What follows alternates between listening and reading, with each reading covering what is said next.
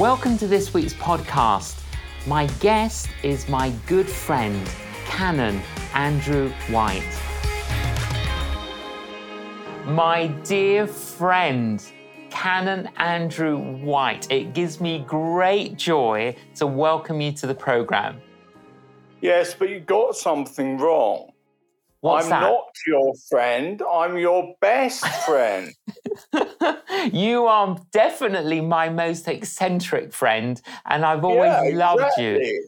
And we were reminiscing before we started the interview that we've actually known each other for 36 years. I think you were a student at Cambridge University, and I was speaking, and that was our first connection.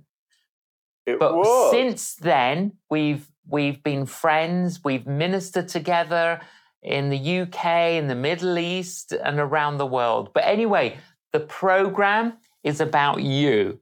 Now, where are you sitting at the moment? You are where? Well, I am sitting in my study in England, in Liverpool, in Hampshire, which I still think is the best study in the world.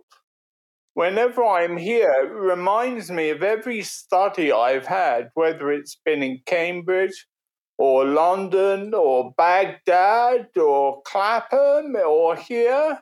It's always had red wallpaper and lots of crosses on the wall. Yes, I know.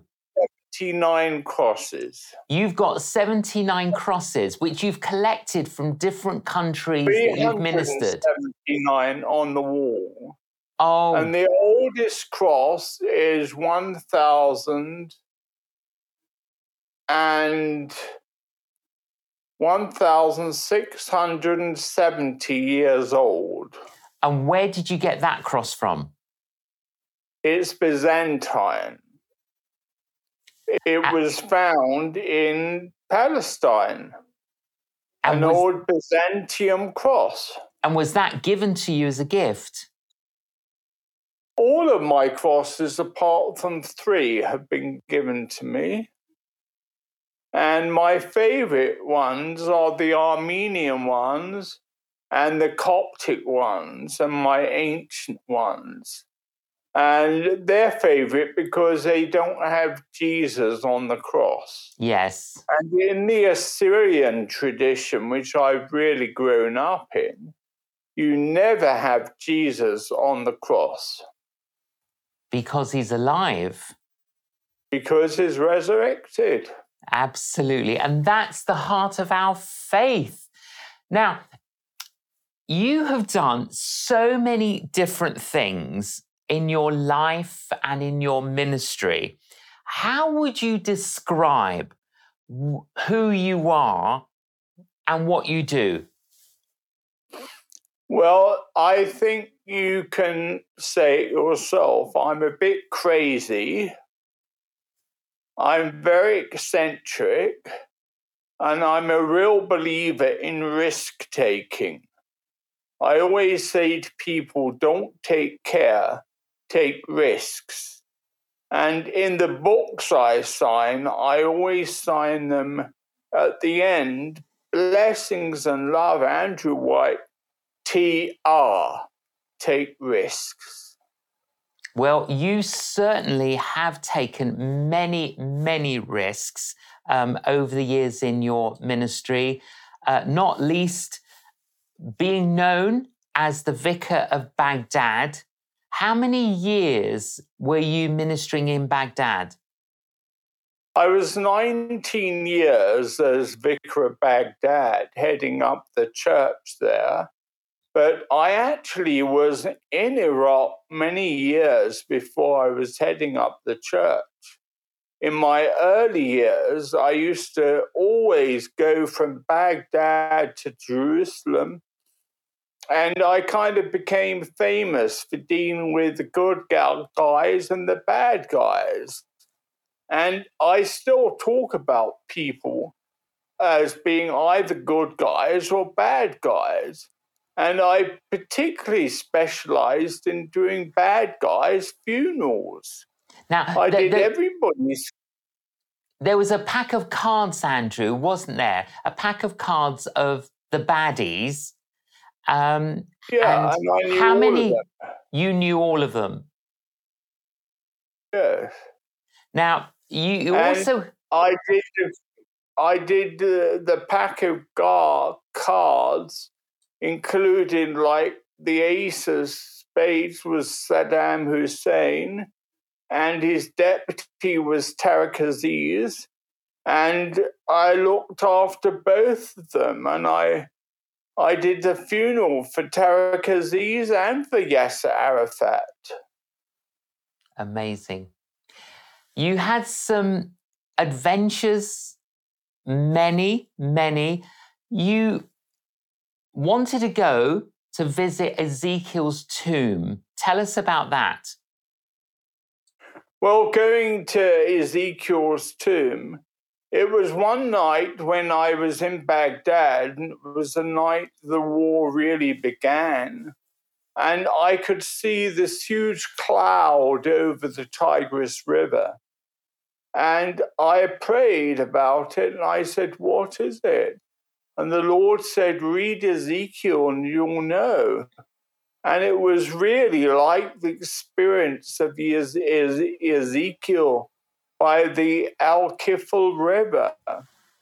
And I went to go and try and find Ezekiel's tomb and his shrine. And I asked the retired chief of flight for Saddam Hussein. He didn't know. So in the end, I looked up on Google and I found that it was in Babylon, in a place called El Kifl of Echeskel. And I went there and I saw all these wonderful spinning wheels and incredible angels and a real presence of the glory of God. And that was my first mega glory experience. And since then, so much of my life has been living in the glory. And I can think about even bizarre things I've done recently. I recently was in Australia, and a lady from the Faroe Islands, she said to me, "I want to give you money to help the Aborigines." And it was really bizarre because this lady said, "Here we are in the Arctic at the very top of the world, and you are going to the Aborigines at the very bottom of the world. And the Arctic is saying we want to help the Aborigines." And we had an incredible relationship with the people down under. And the amazing thing is that so much of my life has been spent in war zones in the Middle East, but now there aren't so many war zones. And so many of our Iraqi people have escaped. And where have they gone to? Sydney and Melbourne in Australia. And Amazing. so I had the most amazing time with my people in Sydney, but they were all Iraqis. Amazing. I looked around, they did dinner for me in Sydney, and I looked around the room, and there were 8 people there who were couples that I'd married. There were 16 children that I had christened, and there were 36 young people that I had done the first communion for. And it was amazing. How beautiful. Let me pick up. You said when you went into Ezekiel's tomb, you saw angels. Have you Mega angels. Was that the first time you had seen angels? Yes, it was. And the angels never left me. I've never seen angels like I've seen in Iraq. How many angels did you see? What did you see? Did they speak to you? No, angels tend to be very silent. And I can remember having one of our youth meetings one night, and there was a big appearance of Jesus in the clouds. And there were so many angels. And I said to Daoud, one of my little boys, I said, Daoud, take me a picture of the angels. And he said, Daddy, I can't. There are too many angels. Well, I said, well, take a picture of them. And he did. And in my book, Faith Under Fire, are the pictures of the angels. That's amazing. Now, obviously, we do know that there are angels. And do you think for you at that time, there was a reason why God allowed you to see them? I do, because I think the angels, people used to say this to me, the soldiers who looked after me, first American soldiers and then Iraqis, they said all these angels which are around us all the time, they're really your PSDs, your personal security detail. They're the people who really kept me out of trouble. I've been blown up and shot at and kidnapped and all sorts of things. But the angels always did a great job.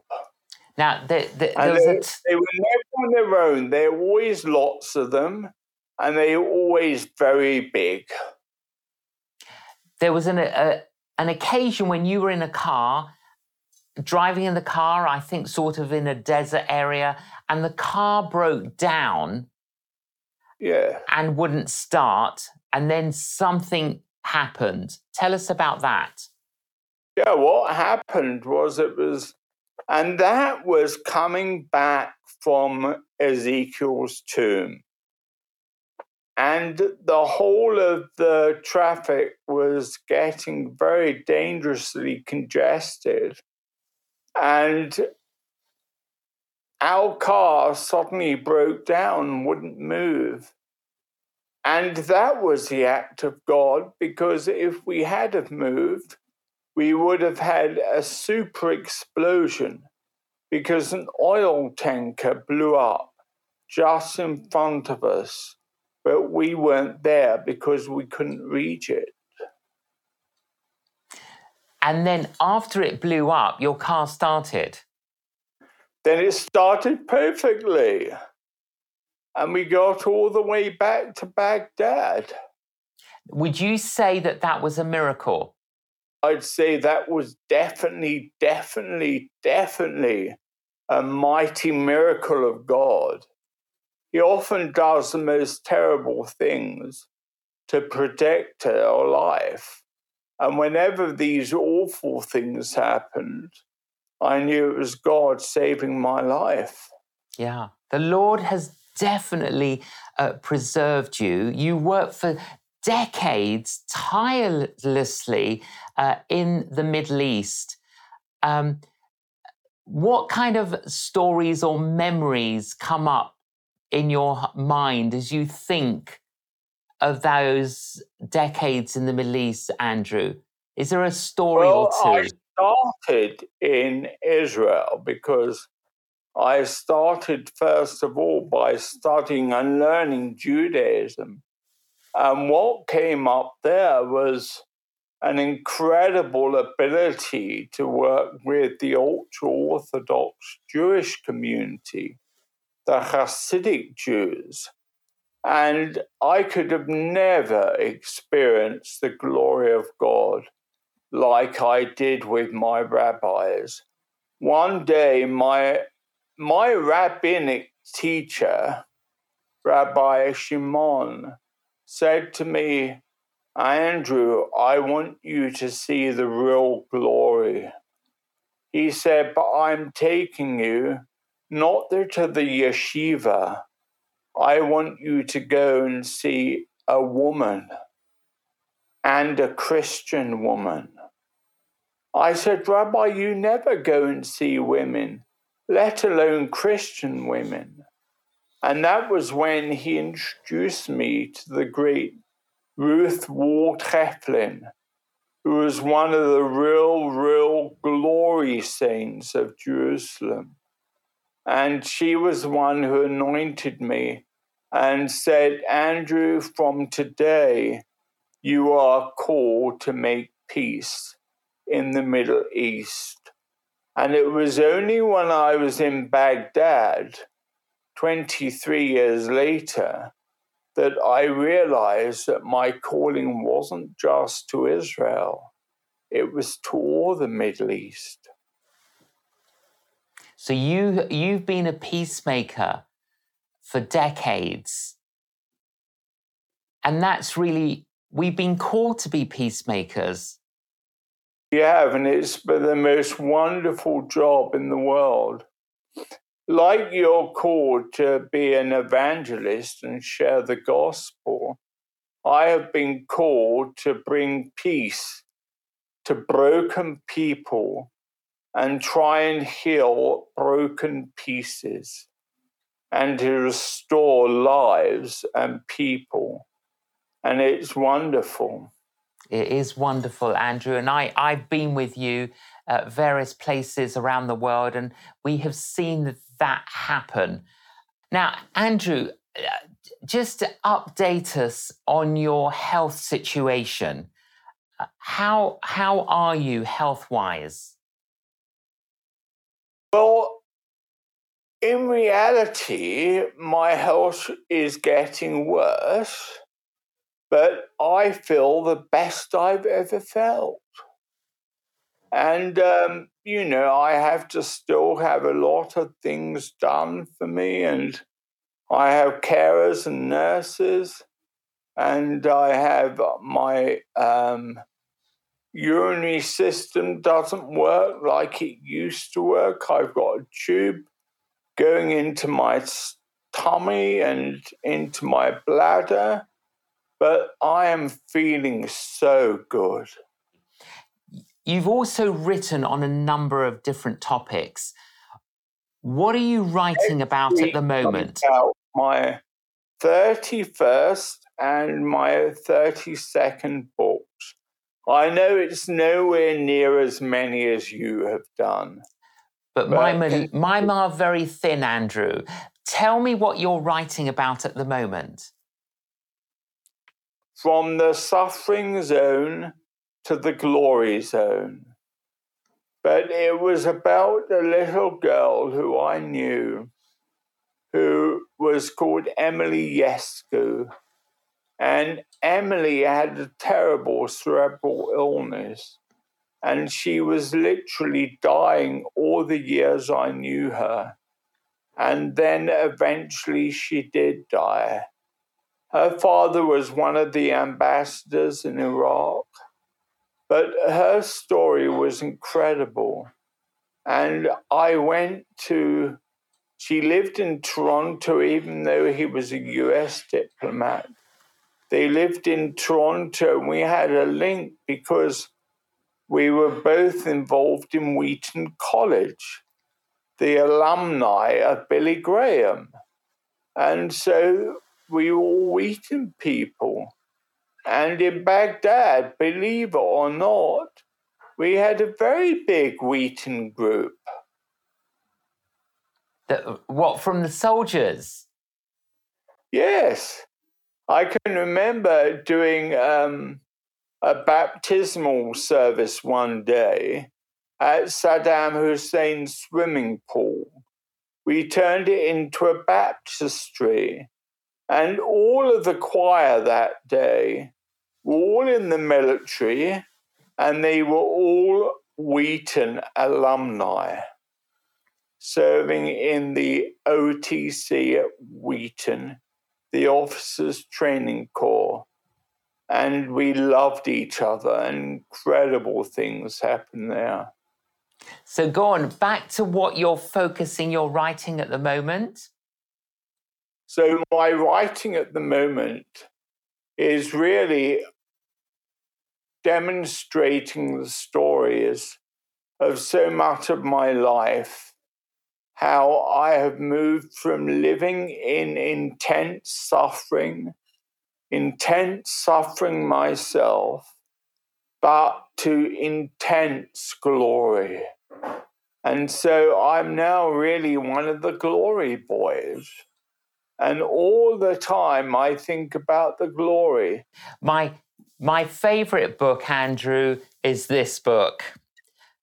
Because I love just the story of your own faith and your journey and what you've seen and what God has revealed to you. You've experienced trauma, suffering, you've seen injustice, but you persevere and you are faithful and you trust in the providence of God. What would you say to encourage all of our viewers and listeners in their journey of faith? Is there a scripture that comes to mind? What would you say to us to encourage us to keep running the race? Well, two things. The suffering of this present world is not worthy to be compared to the glory that is to come. And so I know I have lived in immense suffering. I've been through immense suffering, but the glory is incredible. The glory of God is what keeps me going. And I'm so happy now. You know, now it's difficult because I'm stuck in the country. My car has just been stolen. I can't get around. But even here, just be still. Be still and know that I am still God. And I'm still working through you. And even though you're not going around the world doing these wonderful, wacky, extravagant sermons, God is still working here. And even on this program now. I know. Well, I'm so inspired, Andrew, by your own journey of faith. I just wanted to, you've mentioned it several times, but when you say the glory, what do you mean? I mean, what I see by glory is heaven opening up and coming to earth, and earth going to heaven. It's really a heavenly exchange between us on this earth and what the Lord is enjoying in heaven. So I really see glory as heaven coming into earth and earth going to heaven. And I love it. And so much of my life is now focused around living in the glory of the Lord and knowing his presence. One of the things I think when I think of you, Andrew, is that verse where it says of King David that he was a man after God's own heart. In all the years that I've known you, you've always been someone like that, a man after God's own heart, and you've always pursued the presence of God. And could I ask you, Andrew, to pray for us, the viewers and the listeners, and pray that we would encounter more of his presence and his glory? Would you do that? As normal, I always pray the blessing in Aramaic, the language of Jesus, but I know a little bit of English.